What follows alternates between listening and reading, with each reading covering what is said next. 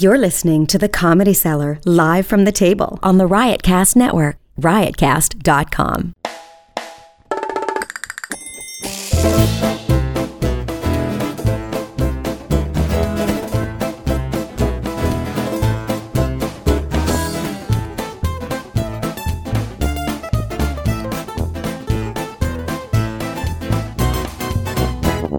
Good evening, everybody. Welcome to the Comedy Cellar show here at the Comedy Cellar on Sirius XM Channel 99. I'm here as always with Mr. Dan Natterman. Hello, Daniel. How do you do, sir?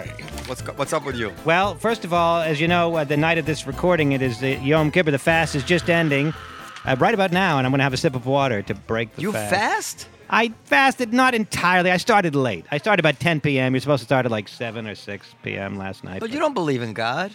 That is correct. But what I do believe in is the need to suffer.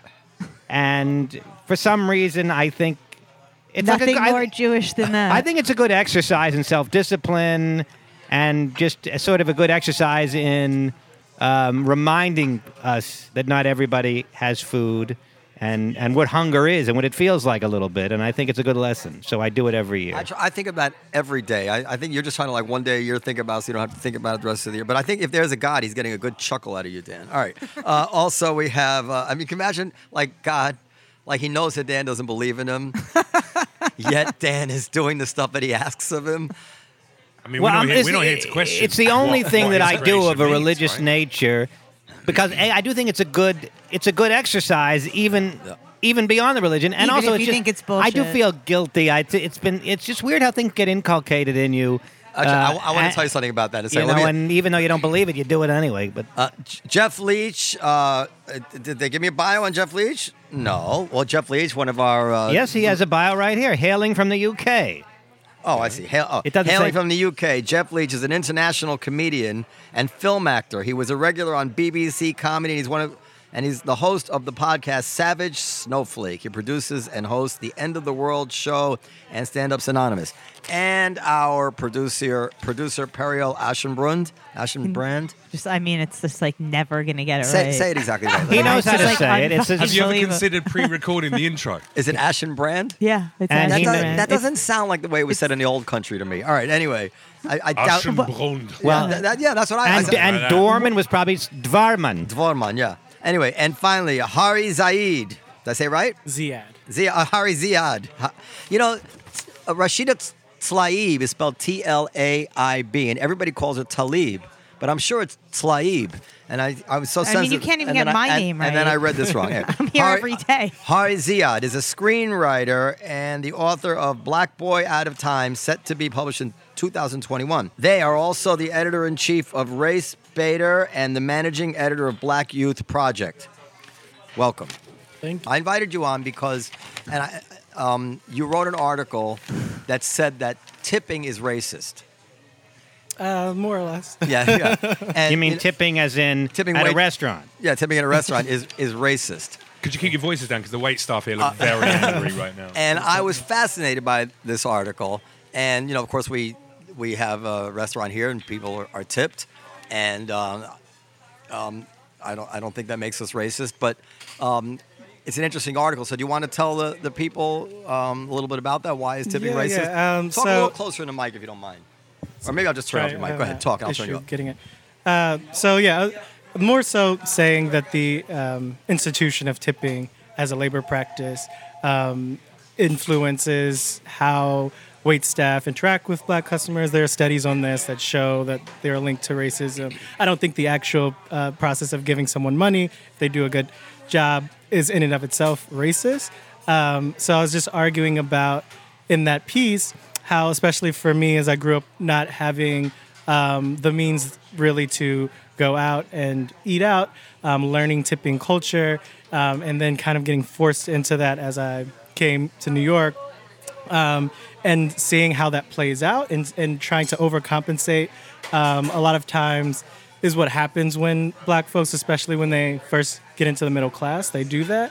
And the toll that takes on you as a black person of like always feeling you have to overcompensate for something that you didn't have any hand in. And in this piece, I talk about a specific instance, which is just one instance, but I've had this a lot with wait staff who might assume that if you're a black person, you don't tip a certain way, and how that bleeds into these interactions as well. So it's not necessarily that giving money to a waiter or being nice to your waiter is racist, but the entire institution of tipping, and this is actually a historical fact as well, goes back to racism. It was actually a way initially to not have to pay black wait staff as much because tips were how most people got their money. So just historically, that's Can I What ask do you- they historically do? Did they not tip wait staff of color, and they would tip wait staff Right. who were white? That was historically what happened. Yes, Was it? yeah. In where?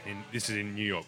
This is, I think this is just like the beginnings of the labor practice of tipping. Okay, now can I ask you, without appearing to be too challenging, where did you determine that fact? Because it seems to me that tipping as an institution, maybe not for waitresses, but tipping in general, is a worldwide thing. Where is it that? Where did you learn that? And we're not the only country even that tips waiters. Right. Countries with single-race countries, some of them have traditions of tipping as well. Yeah. So where did you learn? Where did you So learn? that in establishing, so you know that in a lot of places you don't have to pay wait staff minimum wage because it is assumed that will be offset by tips. And so the fact that you can pay service industry folks with tips is a process that came about through racism. Okay, just so you wrote about this minimum wage, and I took issue with it because we do have to pay them minimum wage. It's a lower minimum wage, and the reason is because they make like 3 times more than the minimum wage in tips. So I don't even know why. To be frank, I don't know why we have to pay them anything. Like the waitresses on average are the highest earning people that work here. In this venue? Yeah, in most places. I don't know about every place, Yeah, but there's- waiting tables is a pretty good job. Especially generally. in New York, it can be Especially really... in New York, yeah. So, and if you believe in the concept of a minimum wage, if you believe that everybody should make $15 an hour, $15 an hour, then if you know the waitresses, and don't forget, most of the tips now are in credit cards, so you know exactly what they're making. Or even if you were just going to do it just by credit cards, so you didn't have to take any cash, make any assumptions. If you know the waitress made $100 in a 5-hour shift on her credit card tips, why should you have to pay her an extra $10 an hour? In tips? Yeah, well, in other words, if she's making above the minimum wage just in tips, why should the employer then be required to pay her? Why can't the employer just be required to pay her the difference between what she earned in tips and the minimum wage? Well, the point is that it shouldn't be based on someone's discretion. So if you want to pay wait staff well, which I think we all should, and you're saying that you do, and that's great. No, I don't. then I pay them the minimum wage but they make over $1,000 a week. You don't want to pay them well. I don't. No, I'm saying they make very good money. Right. waiting And so if we tables. want to keep that the same, and we don't want that to change based on factors like someone's race or someone's gender, then it should be a standard pay, like So it would is in you- every would you other. rather- Well, what he's saying would is you it's a rather- bad system. It should be like in Europe, where wait staff gets paid a decent salary and customers don't tip. Okay, but here, Danny Meyer's restaurants. Which, by the way, is not factually correct. We still tip in Europe. We tip much less, on right? top. Yeah. A little bit less, 10, 15% generally. But I mean, we still tip, even though a lot of those tips, I'll actually ask in a restaurant, Well, does this go to the wait staff or does this go to the venue? But you don't have many black waiters there. In where? In Europe? Yeah. Oh, in London, yeah, you do. Oh, you don't? But I So mean, I was it's like I was a making a joke about microcosm, it being isn't racist. Yeah. In Sweden, yeah, you'd be hard pushed to find. So Danny Meyer's restaurants, he eliminated tipping, and he lost a huge number of his staff. He's having trouble there. I've read a few articles about it. They're having trouble holding on to waiters and waitresses because they make way more money. I was going to say, if you without the- presented the option, Well, to then wait staff, he could augment their salary, and he would also have to raise the price of the dishes. I mean, the customer. Yeah, but he can't. Yeah, he could, but And there have been I'm just other, saying it's really exposing how tipping is not oppressive to the staff. That they do well by the tipping.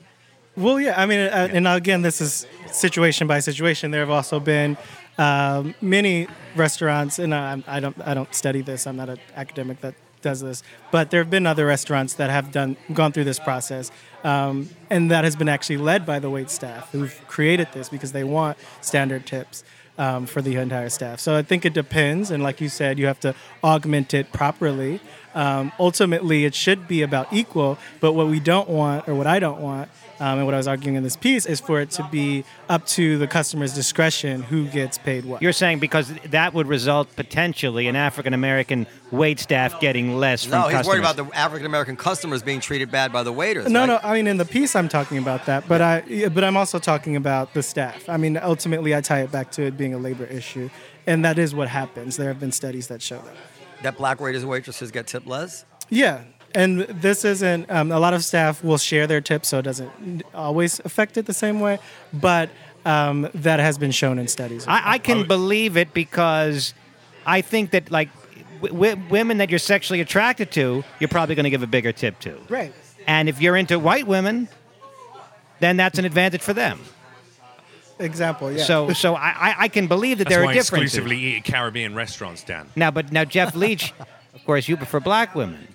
I don't prefer any type of woman. I prefer beautiful, intelligent, talented, creative women. With dark skin. So, well, I mean, Noam, we have a penchant, should we say? But I don't think I don't exclusively only date women of color. I've dated lots of white girls as well. Much to my misery. But do you find yourself tipping at restaurants based on attraction? I tip solely based on the service that I'm given. But I generally feel that, and this is maybe this is another racial element into it. But as a white European, I've always been taught, especially when I came to America, that you have to tip 20%. You tip everyone 20% unless someone does a bad job. I could go into any of the diners up and down, one of the main streets here where people are like, hey, there's your eggs, enjoy your fucking hash browns. And I'd still give that guy 20% because he probably lives on those tips that he receives. He or does. she. Well, is it 20% now? I mean, it was 15% Asian. when I was a kid. Now it's sort of 18%. No, it's 20%, confusing, Dan. It's 20%? Since when? The Goyim switched to 20% years ago. Usually when they give you a check, they give you 3 suggested tips. Yes. And it starts at 18%, and then I think they give you 20, whatever they give you, but they don't even. But 15% is not even listed. This is a classic psychological framing effect. They give you 3 numbers. The taxis do it. They say, how well are you 25, doing? 30, or 35%, and you pick one of them. Even though you can also pick your own. Right. But what is it? They put it in your head, and you feel like a jackass if you don't. And the automated options are often those higher percentages. That's what I'm where saying, if you want to put your own in, you have to actually type it in. So it sounds like you all are also saying that it would be easier if it was just a standard, right? I mean, not necessarily easier. I think you'd be hard-pressed to push that through with the staff themselves. If you went to... I'm not sure which studies you've read to show those facts and figures about, people of color in wait staff being paid less. So it'd be interesting to read those. But I think if you did another round of studies amongst restaurants and businesses with wait staff and asked them, would they want to standardize or would they rather take what comes on the night? You'd find most of them would say, we'd rather just keep how it's coming in right now, the money how it's coming in right now. I think. I don't know. I mean... Will they be under less pressure to smile and Absolutely, yes. It's astounding how much more money some waiters and waitresses make than others. What do you attribute that to? They do a way better job. Yeah, ability. Surely it's about ability and enjoyment. Including, by the way, I mean, this is New York, so including Linda, who's a black waitress who worked here for a long time. She makes one of the highest amounts in tips, but I guess. You wouldn't compare New York City comedy clubs' racial attitudes to like what you might find in a roadside diner. I think it's personality more than how good a job you're doing. I mean, how good a job can you do? Here's the food. I mean, you can do. I waited tables for years. You can do an amazing job or a terrible job. But I think that the potential difference is far greater in personality than in how good a job you do. I mean, you can really have a good personality. Okay, so let me tell you. But how great? You can't do such a great job. They're going, oh my God, this waitress did. Nobody's ever. You can do a terrible job. You can do a terrible job. So have you ever been to a Benihana? Have you seen what they do? Well, they that's a performance. That's a whole different thing. Well, I mean, but that deserves a little extra, right? That's a 35%. Yeah, but that's not. Right there. That's a very rare thing. Okay. Most restaurants don't have that. Also, I've seen very unattractive. I hate to use unattractive waitresses, Subjectively to you. subjectively to me, I'm covering you. and With extremely, non-symmetrical features and a non-golden mean ratio of hip to bust. extremely overweight. Just not. They've done studies. Or an old, a guy who was in his 60s. A dude in his 60s who was not attractive, and they were consistently the highest earning servers. So I think I'm very skeptical that that the non-meritorious factors are nearly as impactful as you might think. Yeah, of course, a dude's gonna tip a hot waitress just because he tips a hot waitress. Impress her, yeah. But as it evens out over the course of a year, I think that the people who do a really good job make better money always, no matter what they look like. The great thing is that there are actual people who've studied it, so we don't have to make that conjunction. He's calling your bullshit. There's nobody studied this. I can actually afterwards. I'll send you. I'll come. You I'll send send you me. those, but- There's a Who study for everything. operated those studies, and have they taken a cross section of all More than 50% of You can look at them studies and say that. more and- than and 50% check it out after. of more than 50% of peer-reviewed studies, not just anybody's shows. 50% of peer-reviewed studies cannot be replicated. I can test that fact. Where'd you get that from? It's food for thought. But Noam, as an owner, would it be better or worse for you, or neither, to move to a non-tipping system? Well, if everybody moved to a non-tipping system together, then everybody would have to just increase the price of their dishes by 20%.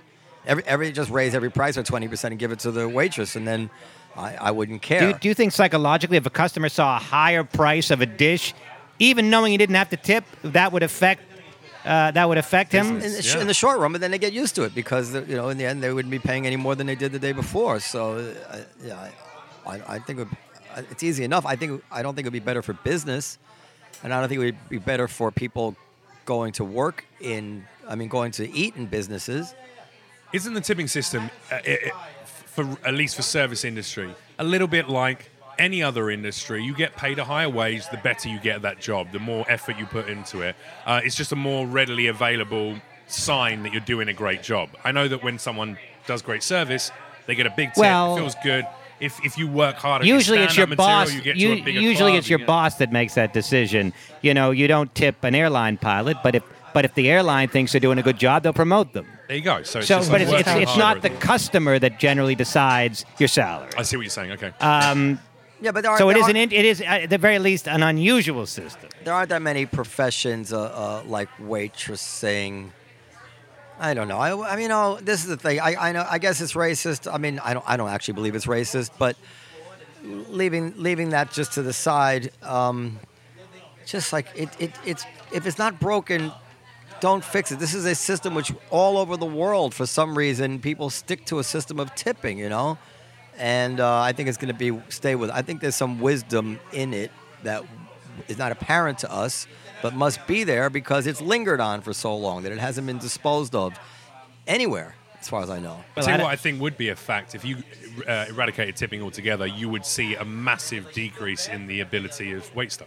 People would just not try as hard because. But then your boss could say, "Hey, we're getting complaints about you. You're fired." Okay, so it's the same. hold on. Same system that the comics. Can I just say the comics? We don't get tipped by the audience, but if we're not killing, then SD will stop using us. The boss is making that decision instead of the customer. No. What do you mean no? You're not going to not stop using us if we don't kill? Yes, but there's a much better analogy for tipping, which is salesmen.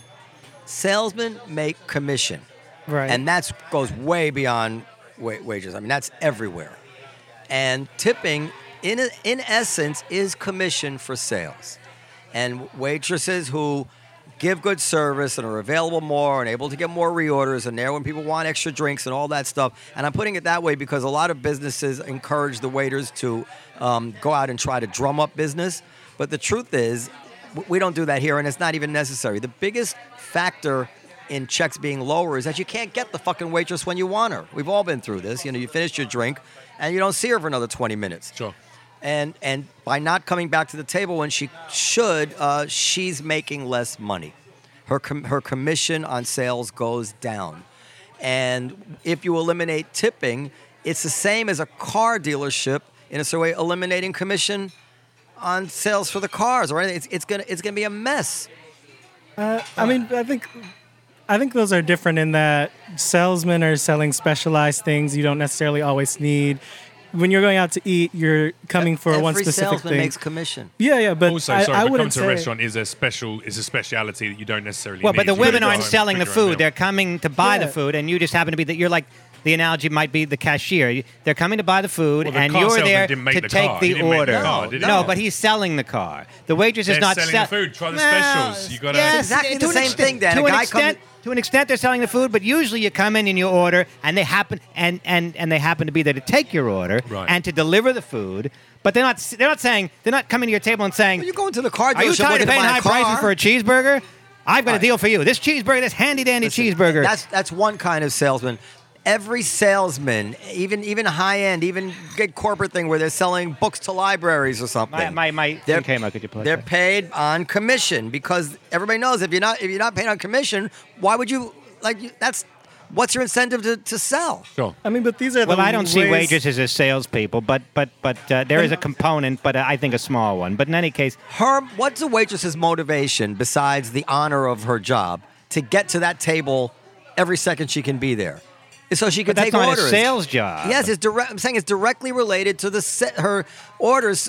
She knows the more she sells, the more she goes home with. Yeah. And if you remove that from the equation, she'll check her text messages. But the thing is, there should be an objective person who's determining that. Like you said, there are bosses, there are systems. You can look at the end of the night, say, these are the tables.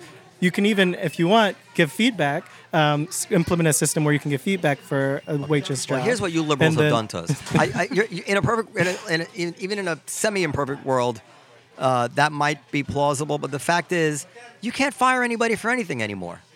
You think I'm going to go up to can I speak like really like outrageously, like you think I'm going to go up to a waiter who identifies as they and fire them and because the customers complained they couldn't get service? I'm going to be so scared. I'm so scared to fire anybody because of the immediate accusation that I was firing them not for the reason that I say, which is always the reason, but because of some thing that they decided that was some bigotry or some improper motive that they're going to attribute to me. I mean, that's you're where New York also is fully going. you're fully within, not in New York, but in most places, fully within the law to fire people based on their sexual identification. So in most cases, that's not the case. Right, but the Supreme Court case right now that they're hearing is they're probably going to make it completely legal to fire trans people. So Yeah, that would be terrible if they do that. I mean, I don't know what the Constitution actually says about it, but And gay people, not just trans people. Both, yeah, people right? get fired all the time. I'm sure I've been fired. if you want to go into that, so listen, That's I don't true, support. though. I think everybody knows I don't support firing anybody because they're gay or they're trans. God forbid. But they're basing this on a law, and the law only says about you can't fire a woman or you can't fire somebody because of their sex, and that's the law they passed, and now they're trying to say that the law goes beyond that, and that's probably not a strong legal argument. I haven't really looked into it, but that's not a strong constitutional argument. The legislature is supposed to make the laws. That's our system, and they are perfectly able to pass a law saying it's illegal to fire anybody based on sexual orientation or social gender or how they identify or whatever it is. Is that going to apply to hiring as well? That you can't be hired purely based upon your gender, Yeah, sexuality, I think they really should race. pass that kind of law. And look, if the Supreme Court reads it into the law, I'm not going to object to it because it's just going to pocket the I'm happy with the outcome. So what are you going to do? But if you held a gun to my head and you wanted me to be perfectly logical about it, I'm like, well, I don't know. We have a legislature and we have a court system, and quite often we hate the court because they don't come out with the policy decision that we would like, but that's not what they decide. Fortunately, within another year, this won't even matter because let's be real, right? Most wait staff are out of work performers trying to become actors or comics or musicians. And then In New now, York they are, not in every other no, part of the country. Everywhere. No, not Now- in Indianapolis. I'm just fucking around, Dan. right, I mean, all it's all right. right. You can jump He down can't help every. himself. It's Go all ahead. right. And then now, based on all the emails I get, every role I go up for is normally met with a response of, we've actually changed this now. We're only taking diverse bookings. So within another year, everyone who's a wait staff of color or female or trans or gay will be in Hollywood anyway. Well, are you so there'll be only white straight men left in working. Do you hear this white man? Do you hear this white privileged man? Not just privileged by white, but privileged by being handsome, complaining that he can't get work because he's white. I'm only here to see if you actually have any wait staff jobs available because it's so this is interesting. So Hollywood has nothing for me. When you hear a guy like that complaining about the fact that he's being discriminated against because he's white. I mean, poking fun at a situation rather than complaining about it. Yeah. Well, no. Let's be honest. It's frustrating. I'm not complaining about it. It's be very frustrating. Honest. Yeah. I'll be very honest. So you're complaining about it, and frankly, I've heard this from many people. Many people. The agencies will tell you directly now. I've heard it from camera people. I've heard it from stagehands. I've heard it from writers. I've heard it from many, many people. Yeah, it's an industry-wide. Yeah. So push, you know. I'm presuming that you're on the other side of that political debate. What would you say to him to make him understand why he shouldn't be bothered by that? I mean, I don't care. You don't care. but I mean, there's you still. Want people to care about your situation, right? I don't care if you care about it, but it's still it's the See, that's numbers of problematic for me people. because I'm also, by the way, a left politically leaning democratic liberal. No, and but it's but but it's really problematic for me to hear that. Whether we're joking, I'm jesting, obviously, about with what I'm saying, but it is frustrating. You're not jesting. But Don't own it. I'm jesting Why about. would you be I'm jesting about the idea that people of color and trans people are never going to be working in. Oh no, in, but you're not jesting about the fact that I'm not jesting about the fact that it frustrates me. But how do you think to everybody see else jobs. feels? What's I the mean, difference? everybody else has Well, been if you- feeling like that let for me- their entire lives. Relax, angry what kind of woman at the end argument of is the that? table. It's Just let me true. finish my point, and I'll Well, tell you. don't call me one that. at a time, one. You're being no, very you are so defensive and frustrating angry. to me. One at a I'm not time. being- I'm not angry at all. Well, then let me finish my point, and I'll explain. You won't even have to ask that question. I think it's wonderful to see the diversification of every industry. It would be great to see people of diverse nature getting a fair and equal chance at every job. And I think that has to apply to everyone who goes up for that job. At the moment, by no means in a situation where straight men are dominating the performance space and the performance and entertainment industry. We're not. Okay, We're well, not. you can look- No. And there's That's studies not to ba- prove it. that's Because people not based on any. far more. there's- No. It is. It's not based on any what fact. the They're It's literally based not. on the The number of people who make programs. the most Hang on, money- let me. You guys make my are getting your point. studies from the same listen place. very calmly when you talk to me. It is shown through the number of shows that have been commissioned that have gone beyond pilot stage to being on TV. It's factually correct that there are more people of color or females in those protagonist roles than there are white straight men now. That is now a And how fact. long has that been Protagonist going means on? the for? hero. 30 days. Listen, I'm not saying, but hang on a sec. That's to suggest that it's all right if white dudes don't get any opportunities for the next 30 No, I'm years not because saying that. black people or women. He's been do it, you know? talking. Shut up, Jeff. I mean, Let a woman he's talk. been talking. But But it's I'm- frustrating to hear someone who's campaigning for the equality of all people, which, by the way, is what I would like to see happen in the world. You don't have to look any further than my own home to understand that, because my girlfriend is a woman of color who I respect and admire and want to see her get all the opportunities she deserves that she hasn't necessarily got in the past And because who- of her and skin who color. hired her? The best man in the world. I did. Go ahead. But it's very frustrating to be pushing constantly for the equality of all people, all genders, all races, and then here's someone who professes to be for equality go, but I don't care about your situation. That's really frustrating, because I do care about your situation, and I care about everyone's situation.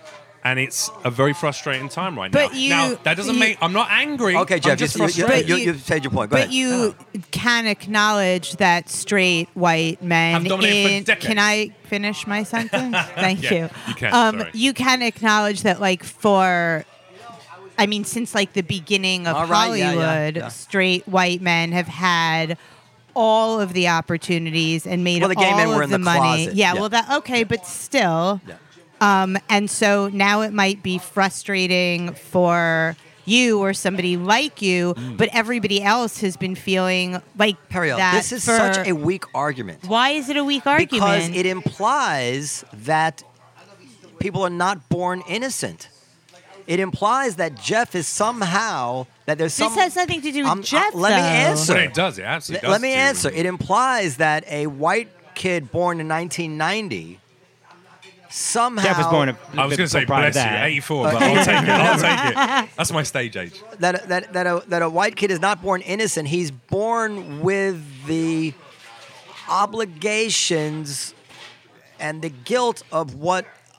Oh no, I have to suffer. About how other white people have been advantaged. Rather than we're all human beings and it's wrong to discriminate against anybody, we're saying now, no, it's not wrong to discriminate against anybody. It's now okay to discriminate against these people because for a while we were discriminating against those people. So how does that? How does That's that? not How does what that ever? I said. That's exactly what you said. No, it's not. I mean, Well, hold on. I'm not getting up there. That's exactly what you're saying No, because it's you're saying to not. him. That's not what I said. He's complaining. He says, you know what? People tell me they don't want to hire me because I'm white. And you say to him, well, yeah, because when Hollywood started, all the white guys are getting the job, so you shouldn't have a beef with that. I never said you shouldn't have as a beef opposed to with that. explaining to him why it's okay for people to tell you that they're not going to hire you. Why it's because we talked about this many times. Because at some point, listen, I'm sure I've said this before. We used to have a dream, a common national goal, which was Martin Luther King's dream. Content of your character, and that was where we were all going. That is clearly not the dream anymore. And this new Harvard decision is a perfect example. The dream now is to count everybody up by their skin color, by their sex, by who they say they want to sleep with, by what gender. And then we have to then lay that into, plot that, and make sure that we have X number of each things. And that's not the content of your character at all. And that really bothers me. Not that I'm particularly impacted by it in my life, but I don't think.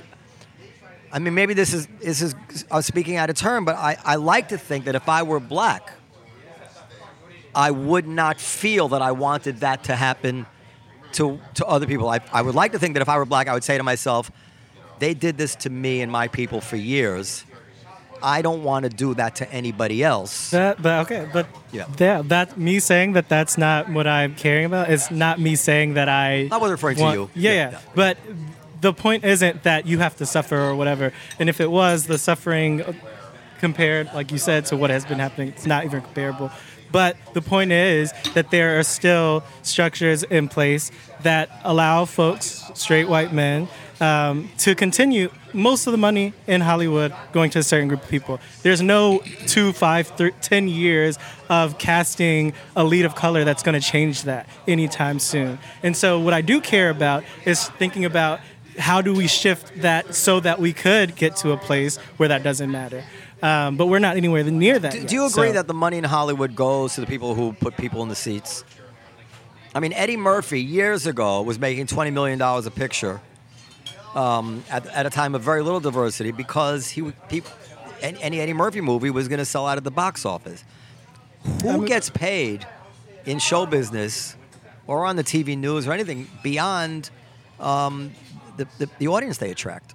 But who gets the chance to get that stage in the first place? Well, I mean, for a long time it was stacked, but I think now it's still stacked. I mean, I work in TV too, so I don't know. Maybe it's just my wife's viewing habits. But every day when I go home, there's yet another mini series on cable featuring people of color, and I mean, it's great. pretty. Celebrate It is. No, it is. Hold on, it is great. I hope you don't think I'm complaining about it. It's great. I love to see America becoming that, but I don't think we should ever then cross the line and to say that. Yet it's okay to say that I'm not hiring a black cameraman this week. I'm not hiring a white cameraman. I need a black cameraman. Yeah, I know you have a great resume. I know you're a great cameraman, but I need a black cameraman. Listen. I'll tell you what frustrates me. I have a very, very diverse staff and a very, very diverse roster of comedians. This week in Vegas, I think we have 4 black comedians and a Puerto Rican, four blacks and a Puerto Rican on the show or something like that in one show in Vegas. And it happened, but I will not hire somebody or not hire somebody based on their skin color. I'm just not going to do it. And that's your do you think that you're unique in that no. you are? It is incredibly diverse, but I don't think all places are like that. And you hear people saying all the time that comedy is filled with a lot of straight white guys, and it's been harder for other people to get ahead. Back when my father was alive, the black comics were dominating. Chris Rock, Dave Chappelle, Eddie Murphy, but you're talking Richard on like Pryor. a super, like that's like the highest level. In the club, still Greer Barnes. It was. No, there was Def Jam comedy. Also, people like to equate what has been seen previously on television as what is the extent of what comedy is. There are so many black comedy rooms exclusively booking black comics all over the fucking world, and that's great. Create your own shit. Create your own market. If there's an audience who wants to watch only black comedy, create that. Right now, I don't get angry when I see a show. My friend Gina Yashere has got a show right now that's amazing. blowing up, huge. She's Bob Loves amazing. Abishola. It's an African she's brilliant. derived, story. And she's But doing it's great. the first Nigerian Can I just say something? character on TV, Okay, right? carry So on. I'm not angry Wait, about- Jeff, one second, because you guys are mixing stuff, and the listeners might get confused. Talking about stand-up comedy in the clubs is one thing. Now, I'm not talking about getting leading man roles in TV shows and movies. That has been difficult for black people to break through, and may continue to be. I'm no expert. Not on for the it. last 2 Well, years. but- yes. But No, I'm just that's saying, in not- that's not comedy, factually comedy was a correct. very early. Flip Wilson, Bill Cosby, these guys, these black comedians had TV shows in the '60s. So for whatever reason, stand-up comedy was one of the easier and quickest adopters of non-racist or diversity, whatever it is. But other things, no. We used to be an art and a craft that used to give a voice to Well, everyone. now, That was what the about idea, right? what about the fact that do studios have the right to say to themselves, "We think a white guy is going to bring in more box office"? We've done the numbers. We've done the market No, research. they should bring in the best actor and the person Well- who can sell. And if they want to bring in someone who sells tickets, No, they don't need to bring in the best actor. They need to bring in the person who sells tickets. So is it racist? Is it racist to say Of course. I'm producing the next James Bond, and I've done some market research, and I've learned from my market research that the public wants a white James Bond. Am I racist then for saying we're not going to consider a black James No, Bond? the public's racist. Right, but we saw Oh, what it's not happened racist. with James Bond is white. we saw what happened with Black Panther and films like this that we thought would never have as big of audience as they would. It's about Well, time. I It's agree about with time. you. I It's agree about with time for a you white that black. studios Can I- need to reconsider their position that black and Asian leading men won't fill seats. But is it racist for them to try to maximize their profits by factoring that in? You know, It's capitalism. it's I mean, I don't- capitalism. It's not racism. But I think in that same way, it's also capitalism to now that you see that there is a pining for these type of shows, it's coming back the other way. And so You know, either I we think get rid of capitalism. I think or- studio has maybe the least racist people out there. They just want money. No, I think no, that's no, no, no. bullshit. I think I- a lot of these studios are virtue signaling, and they don't even commission. This is what upsets No, wait, me more hold than on. anything. Well, Hold can on. I get this one point out? Because it's really, there's so many wonderfully talented black comedians, black actors, a number of which I either know or I'm friends with or I'm aware of because I've seen them perform, and they don't get opportunities because these studios are not booking the best talent. They're not booking the best black actor. They're booking as someone who's been on 12 other shows, and it's easy for them. So they're not booking Okay. based on talent So- or so let me- Right, but trying they're to also not make it booking more because they're equal. full of hatred. Hold on. They're doing what Because they they wanna- think is going to make them the most money. Hold on. And they may be They wrong. want to sit in the shareholders meeting and go, look at us, aren't we great? Well, we booked a few black shows in and we got that person, Jeff, you know them. hold It's on. like it's So- bullshit. It's like so- virtue signaling, not real. You gonna finish? Yeah, I'm just very He frustrated. trails off, but Had a coffee. Had a coffee. It's kind of like a car with bad gas. You turn it off. No, I don't. Racism is a word that's bandied about very bluntly, and it's not a very precise meaning. I do think the following is true. That, for instance, Seinfeld, the studio executives, probably Jews, many of them, didn't think that such a Jewy show could have mass appeal. So they were very cautious about it. And you see this happening over and over again. And they underestimate middle America's lack of concern for who is entertaining them as long as they're entertained. Now, I don't think that's because that's not anti-Semitism, but it amounts to a barrier, or did amount to a barrier to Jews because they were miscalculating based on race. It does not indicate any, and I think that I think we really are on the tail end of learning these lessons as a society. Right. I mean, when I'm talking about racism, I'm not talking about an individual person's animus. I'm talking about, like you said, the effect and the barriers that come up. And so if we're going to change racism, and again, when I'm talking about system-wide, then you have to change the way that the systems work. So it's not about whether or not someone has any personal animus, but we have to change the way things work if we want to strip down these barriers. I'd be interested to know how you think the system of entertainment and booking for TV and film, for instance, should work. What you think would be a more fair and equal way to approach that process of... I mean, I think I agree with what you said about this. It's not about having the best talent. There has to be some other way of incentivizing other than just what kind of market research we have right now, what we think will get the most eyes on a show, because it doesn't incentivize the best talent, and it either leans lopsided one way or the other. The best talent I know you guys right now. You guys think it's very important that it be the best talent, and I'm not underestimating the value of having the best talent. But for instance, Star Wars didn't have the best talent. A producer makes various calculations. A Brad Pitt may bring a certain amount to the gross of the movie. An unknown of greater talent than Brad Pitt might think, well, these guys so compelling that once they see this will actually be even a stronger movie, and it will. And he's cheaper to hire. And cheaper to hire, whatever it is, but. You can't have an inferior talent, because no matter how famous they are, as we've seen, a movie can totally flop if it's crappy.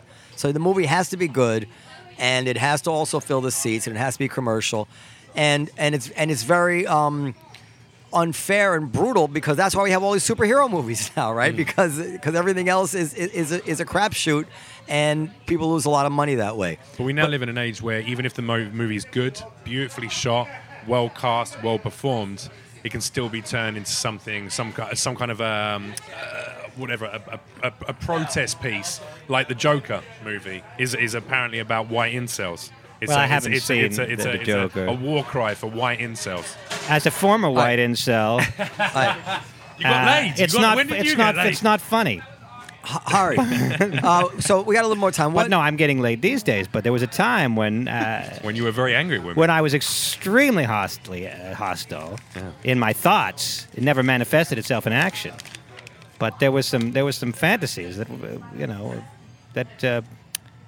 that were not peaceful. I think they made a mistake casting Joaquin Phoenix instead of you. They should have done it. Well, what else is on your mind these days? Well, Black Boy Out of Time. Can we get to his new book, Hari's new book, Black Boy Out of Time? Said to be published in 2021. Have you finished writing the book? I'm still working on it. Okay, because that's why it's said to be published in 2020. But you have a deal. I do. Well, what is this book, Black Boy Out of Time? It's a memoir. I'm talking mostly about where I was raised, how I grew up. My name is Hari because my mother is Hindu. She converted when she was younger. She's black. My dad's Muslim. And it's just about how I experienced race, gender, and sexuality, basically. Where'd you grow up? Cleveland. And, your came father's here Muslim? 10 years ago. My dad's Muslim. Is he like a woke guy in terms of sexual stuff, or is that a friction with you? Part of your memoir? Yeah, it's part of there was friction between both my parents. We're on pretty good terms now, but it didn't really come from his religion. Both of them are converts, and they're both converted from Christianity. So a lot of their thoughts around that. Are you religious yourself?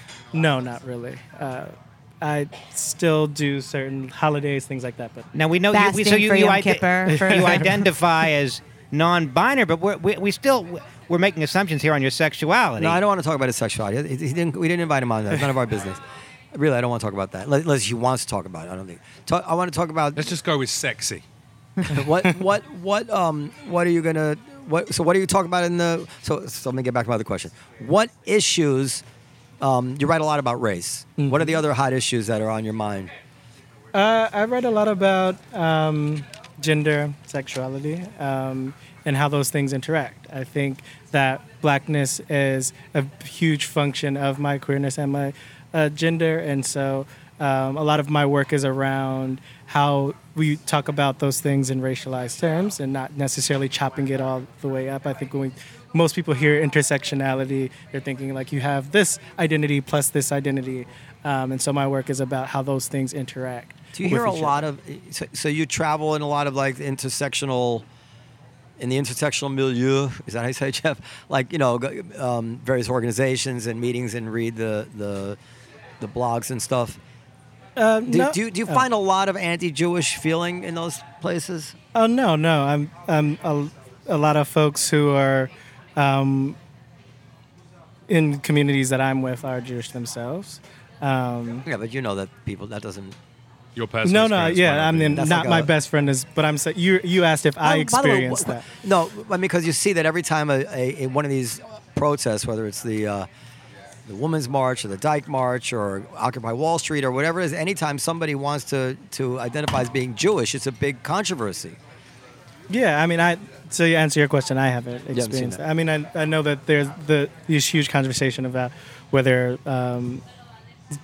critiquing Israel is anti-Semitism. Whoa, careful. But yeah, that's a conversation that comes up a lot. But There's that's definitely also racism within the LGBTQ community because there's now a Black Pride Parade in London, right? And my friends are telling me about, and black, gay friends, and I was surprised. I thought the LGBTQ community was pretty open and pretty supportive of everyone, and they said no, it's a huge amount of racism within that. People are people. Come on. You did say that something about your queerness. Mm-hmm. I didn't bring it up. Noam, he did. Now, does queerness distinct from gayness? So it's usually a matter of queerness is more like a political identification. People who claim queer, they're usually talking about how they operate in the world and like what issues that they also identify with, more so than just their sexuality. At least historically, for me, queerness. Like you said, gives me more room to also acknowledge that there is racism in a lot of LGBT spaces, and queerness is kind of a space outside of that where we can... Is it linked to the sexuality? Because I used to DJ in the queer club scene back in London, and we were just club kids. We called ourselves queer club kids, but I was definitely only having sex with women. Yeah, I mean, it can be. Queerness is more so about non-normative. So if I found my in to Hollywood, this is it. I'm queer. I've done it. By the way, what is wrong with, you alluded to, what is wrong with saying, if somebody suspects you being racist, what is wrong with saying, are you crazy? Oh, half my friends are black. And say, some of my best friends are black. Like that's become like an accepted cliche for a lame defense. Because you can be friends with someone and still not like them. I mean, there are a lot of misogynists who have wives and girlfriends, and they hate that. They still have hatred. They don't like them. But no. I never understood this because probably if you hate black people, you don't spend a lot of time socially hanging out with black people. But again, I mean, if racism's not hatred necessarily, or back to our earlier point, an overt disgust with someone, it can manifest in different ways. And so you can be racist and still like to hang out with black people because that gives you some joy. You like their culture or you like certain aspects of it, but that doesn't mean that you support them or you want to strip away the boundaries. I may not support them. But hold on. It's an evidential. Well, they don't have to. I don't have to support them to not be called a racist. They don't have to support Israel to say that. I mean, I don't have to support them. I just have to treat them as humans. I don't have to agree with their politics to be. Is that the definition of race? If I don't agree with your politics on race, that makes me a racist? No, I didn't say that. But I don't think that support means that you agree with someone all the time. I think support is. What if I oppose them? What if I have a bunch of black friends and they're really support the racial quotas? And I'm like, no, you guys are idiots. I can't stand that you feel that way. It makes me crazy when you guys talk that way. Now, you're a racist. I mean, is that what we've come to? It's okay, then I'll keep my opinions to myself, like most people do, because they don't want to be called racist. But my only point is that I think that it's a natural thing if somebody's accusing you of having a particular feeling about Jews or blacks or gays.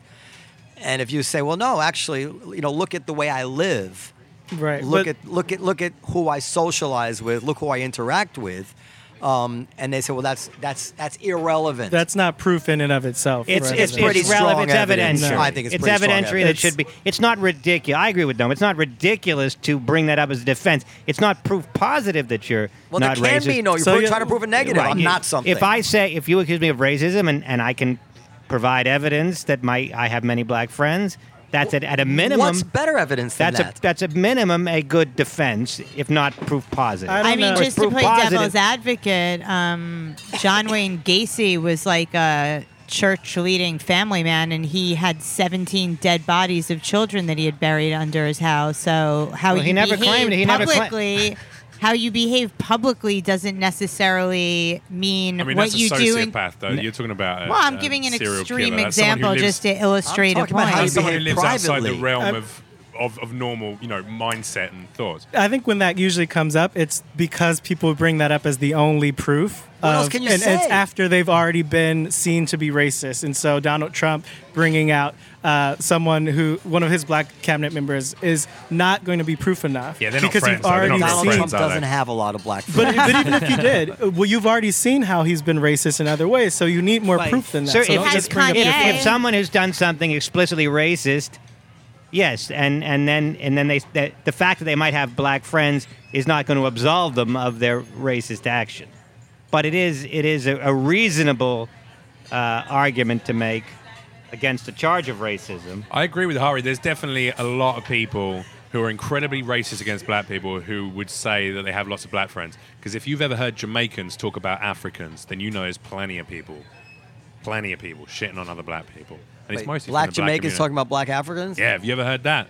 God, have you Of ever course I've heard that. ever heard Koreans talk No, I about haven't. Chinese people? I haven't. There's a huge amount of racism within the race itself. You know. You ever hear the old joke about I took my girlfriend to the Caribbean?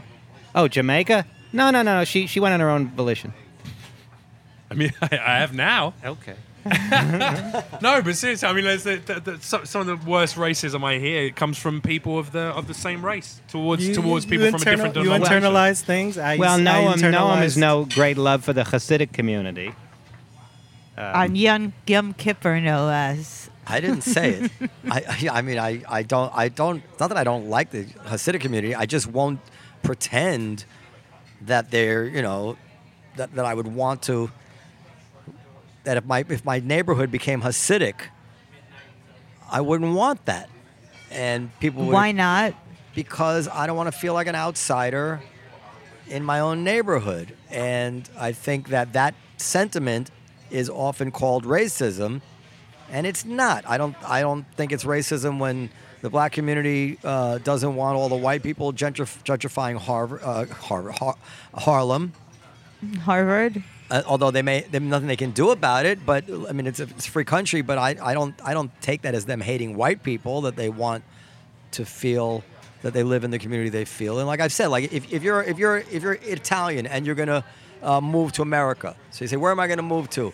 Well, there's an Italian neighborhood here in Queens. Oh, great, I'm gonna go live in that Italian neighborhood. That's not racist at all, right? You want to go live in an Italian neighborhood if you're Italian. But then if the neighborhood starts turning Chinese, and you don't want it to turn Chinese, oh, you hate Chinese people. No, I don't hate Chinese people. I still want to live in the Italian neighborhood. That's why I chose this neighborhood. I have nothing against Chinese Could you people. do it again, but in an Italian accent, so I can believe No, it? and it's called racism. Everything's called racism. Even the very normal thoughts that all decent people have, is called racism, and to the point where it loses its punch. And I think that's really a bad walked in casualty of the on overuse of the point. word. What's that? Keith just walked in on point. Speaking of someone who calls racism all the time, here's Keith Robinson. Are you inviting him over to speak, or are you just? Is there any way to stop him? Well, Don't even answer that. Keith, is no. it racist for black people to want to keep Harlem black? Is it racist to want to keep Harlem? No, it's not racist because they want to keep it black because they want to stay in Harlem. Right. They want to get pushed out. Well, is it racist to want to live, in a neighborhood that you're familiar with the people, your own people, that you're comfortable with? Is that racism? If your neighborhood, what are you trying to set me up for? if your neighborhood, if a bunch of Hasids want to move into your neighborhood, are you cool with it? A bunch of what? Hasidic people. You mean as in Jews? Orthodox. He doesn't so. see any difference between them. A Jew is a Jew to keep. Anyway, I think. Well, do you agree, Harry? I don't know what I'm agreeing with. Do you agree that it's not hate for somebody to want to live in a neighborhood or be around people like themselves? I don't think it's inherently, but it could be. It could be. That's right. It could be. Well, I mean, I live in a very diverse neighborhood. What does that mean? Diverse means a lot of Indians there. Oh, careful. Go ahead. What? But is it My mostly wife Indian? is Indian. Go ahead. Is it She's mostly only like 12% Indian. Okay, so go ahead. My wife? No, she's 50%. Solid 50%. Is that from India or Native American? from India? From India. East From India. India. East Go ahead. India. So what? How do you like So, that? no, it's good. It's good? It's good to meet other people. Everybody should be forced to meet other people. I agree with that, So too. they don't, have a narrow view of who people are. But- The reason why a lot of folks are scared of black folks and Latin people is because they never lived around them. And they only get to see the bullshit that's on the news. Sure, that's true. How much do you tip usually? How much do I tip? I over tip. Just to prove that I'm not a bad tipper. Well, that's what Harry was saying. That He wrote an article about tipping being racist. well, I mean, I don't generally pick up coins for a similar reason. When anybody's watching. when people are watching. Dan is a horrific tipper. I've seen him No, tip. no, I'm quite a good tipper. No, I see you tip beforehand. Yes, but that doesn't mean I'm a bad tipper. I pre-tip. You pre-tip is bad. But I What's pre-tip that very based generously. on? But it's always a generous tip. Not according to me. Not In other according words, to my over-tipping. pre-tip is about 50% of the charge of the meal. I eat free here because I do the podcast. So Pre-tipping is bad. why is it bad? Because you know what? They used to... Because if they do a bad job, I can punish them the next time I'm here because I'm here regularly. No, but they used to, in Philadelphia, the IHOP used to make all the black folks pay ahead of time.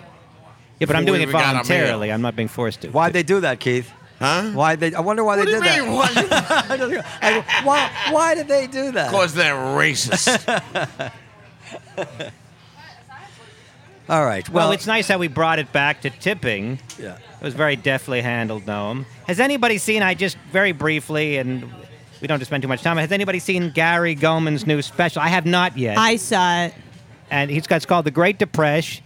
It is about, Gary is one of course, our regular comedians. Are you familiar with his work, Harry? He's a regular comedian here at the Cellar, and he just came out with an HBO special called The Great Depression, where he discusses his ongoing battle, and his past battles with the beast that is depression. Very serious clinical depression. It's excellent. I mean, I think that for anybody who has struggled with any sort of mental health or knows anybody who has, which is pretty much everyone. Oh, including our dear friend Jeff Leach, which just proves that good looks cannot fend off depression. Yeah, I talk about depression quite a lot on the podcast. Well, then you must have seen Gary's new special. No, I have no desire to see anything that Gary Goldman puts out. I think that the less... Easy. No. No, I'm not kicking off beef. I'm just saying the less that I say about Gary Goldman, probably the better. I like someone who sticks by their principles of what they present as their public persona and what they're like on a one-to-one basis. And I don't think those two things match up with that man. So for me personally- You know what? I'm gonna defend him. You can, yeah, for- absolutely. to say the following: that I'm surprised that you, who have had your own battles with keeping the proper frame of mind, Absolutely. don't give more latitude to someone else who may have reacted in a way that may or may not have been appropriate when they were having the issues that you understand. Absolutely. And you should just let it go. Absolutely. I have let it go. I don't walk around, I don't have a I don't like Gary Goldman banner that I tote around everywhere. But if people are going to ask me a question about him, then I'll be honest. I say I don't. You know what my issue is I've made plenty of mistakes in my life because of my depression, because of mental illness, because of being a fucking idiot, in all honesty. And when I do something That's wrong, what Gary said about you, actually. yeah, I'm sure he did. And he'd be right. But what you do is you own up for it and you try not to make those same mistakes again. I think physically intimidating and threatening other people within your career and then passing yourself off as an oracle of advice for new comics, I think doesn't match up for me. That doesn't match up for me. So I wish him great success, but it's not for me. You know, Jeff. You know? It doesn't sound like you wish him great success. No, I do. That sounds kind of like the homeless guy telling me "God bless you" when I wouldn't give him a Gary dollar. Goldman doesn't give a fuck what I think. He's got a new special out. He's in the Joker movie. He's doing just fine. He's okay. He's great. He's doing great. It's none of my business, and it bothers me that I don't know. I don't want to air that dirty laundry, and I just feel like people should let things go sometimes. Yeah, absolutely. Yeah. Just move on. Well, I had no idea that there was issues between you. I thought you would surely enjoy a special that deals with things that you've dealt with. I probably would. I think he's a very talented comedian.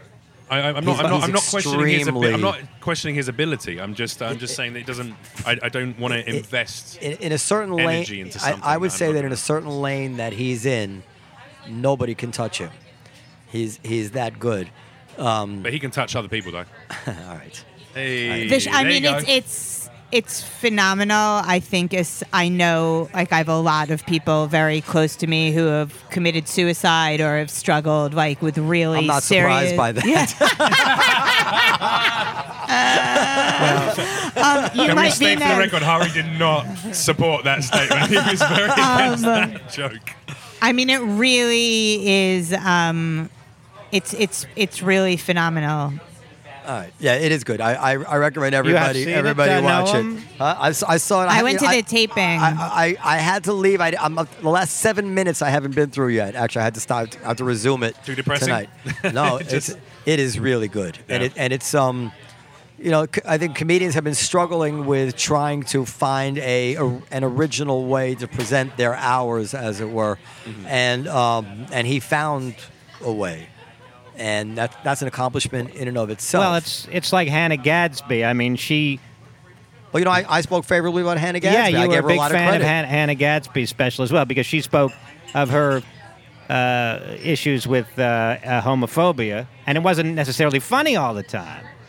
It was interesting, and sometimes it was funny, but it also catapulted her to a level of fame far beyond that which most comics will ever achieve. Just being funny is not enough anymore. You need to be thought-provoking. You have to be either thought-provoking or I don't know, but just being white and funny is definitely not enough anymore. No, Sebastian Maniscalco managed to he's funny. become super famous, not because he's necessarily. I don't know if he's unique or I'm not he's familiar. amazing. He's He's pretty unique. He's really good. I'm not familiar with his work. I just know that he's famous and he doesn't talk about depression. Dude, you don't sell out Madison Square Garden based on your YouTube videos if there's not some substance there. This guy never had a TV show. This is a viral talent selling out Madison Square He's Garden. incredibly when I was a talented. kid, Paul McCartney was one of the only people who could sell out Madison Square Garden. It's amazing. Stevie Wonder had trouble selling out the Garden. The point is he didn't do it with thought-provokingness, I don't think. I think so. He did it another way. What he did at the MTV Awards or the VMAs was in itself thought-provoking by poking fun at the overt PC liberal left safe space that didn't go over so well with it didn't the go over so well, press. but for everyone who didn't like that, for the outraged Twitter mob that didn't like it, guarantee it sold him a huge amount of tickets across the country and other places, and it also started a conversation. I don't think he's hateful of people's ability to find safe spaces. I don't think that's who he is. I think he was, poking fun at how overtly we've swung from one side of the spectrum to the other. That's what I think. And I didn't necessarily love all the jokes, but I could see the point behind it. It was still thought-provoking in itself. Okay, well, Hari, I feel like we didn't engage you enough. I think you seem like a nice enough. person. Well, I almost said the wrong thing. You seem like a nice person. As you know, our podcast has to include comedic issues of the Comedy Cellar. So, and Harry, of course, is welcome to participate in those. But we do cover a lot of stuff. I would like Hari to meet Coleman, or my friend Coleman. Well, I have Hughes. that written You down guys would on hate my each other. sheet. I have it written down on my sheet. What? which we didn't get to, and Okay, thoughts on our friend Coleman Yu's article, "The Case for Black Optimism." How much is left to overcome? But we're out of time. Well, yeah, but you know what we should do? You know what? I'm going to send you that article. Have you read that I'll article? send you the studies. What's that? I'll send you the It says- studies. And you send me the studies, and then maybe have you can come on again if you'd feel welcome to, talk about the article if you Are want. you to. familiar with Coleman Yu's? I feel like I've heard that He name. testified before Congress against reparations. No, not again. See, that's not. He did not. That's how it got. That's what the headline was, but that was not actually accurate. He opposed certain aspects of reparations and supported other aspects of them. He said that anybody who lived through Jim Crow ought to get reparations. Anybody who was directly impacted by Jim Crow, he feels should get reparations. So just to be accurate, go ahead. He's that guy, the young guy who spoke up there. So with, anyway, with he feels that Is he white or a man of color, or is he? he's black. he is Black black. guy. He's half. Burgess Owens. I believe he has some Latino. But black. He's a black-skinned and the descendant of American descendant of slaves on his father's side. On his mother's side, I think he is Hispanic, but I'm not sure. Yes, but Hispanic black. Yes, Yes. right. Well, but he might have some native blood in him All as right, well. All right, Dan. Jesus Christ. Well, you're like, He's a, covered you're all like a bases. Nazi. Not like a Nazi. He's an Anyway, octoroon. He's by the way, who else divides people up that way? But you see, this is where the movement is going. I'm not trying to be over the top. They are literally going towards dissecting race the way the Nazis did. Absolutely, yeah. It's really heading in that direction. It's not madness. enough, Dan, it's not enough to be. It's not enough to be concerned with an end goal of progressive equality. It's now you have to be put into a different subsection. You're only allowed to support that subculture. That's frustrating. Because black people were doing that to Coleman. Fair enough, he's a black guy. They were trying to figure out what percentage well, was this. What they percentage were was trying to that. figure out whether he was an American descendant of slaves. No, they're calling his mother. Listen, I mean, nobody did that with Obama.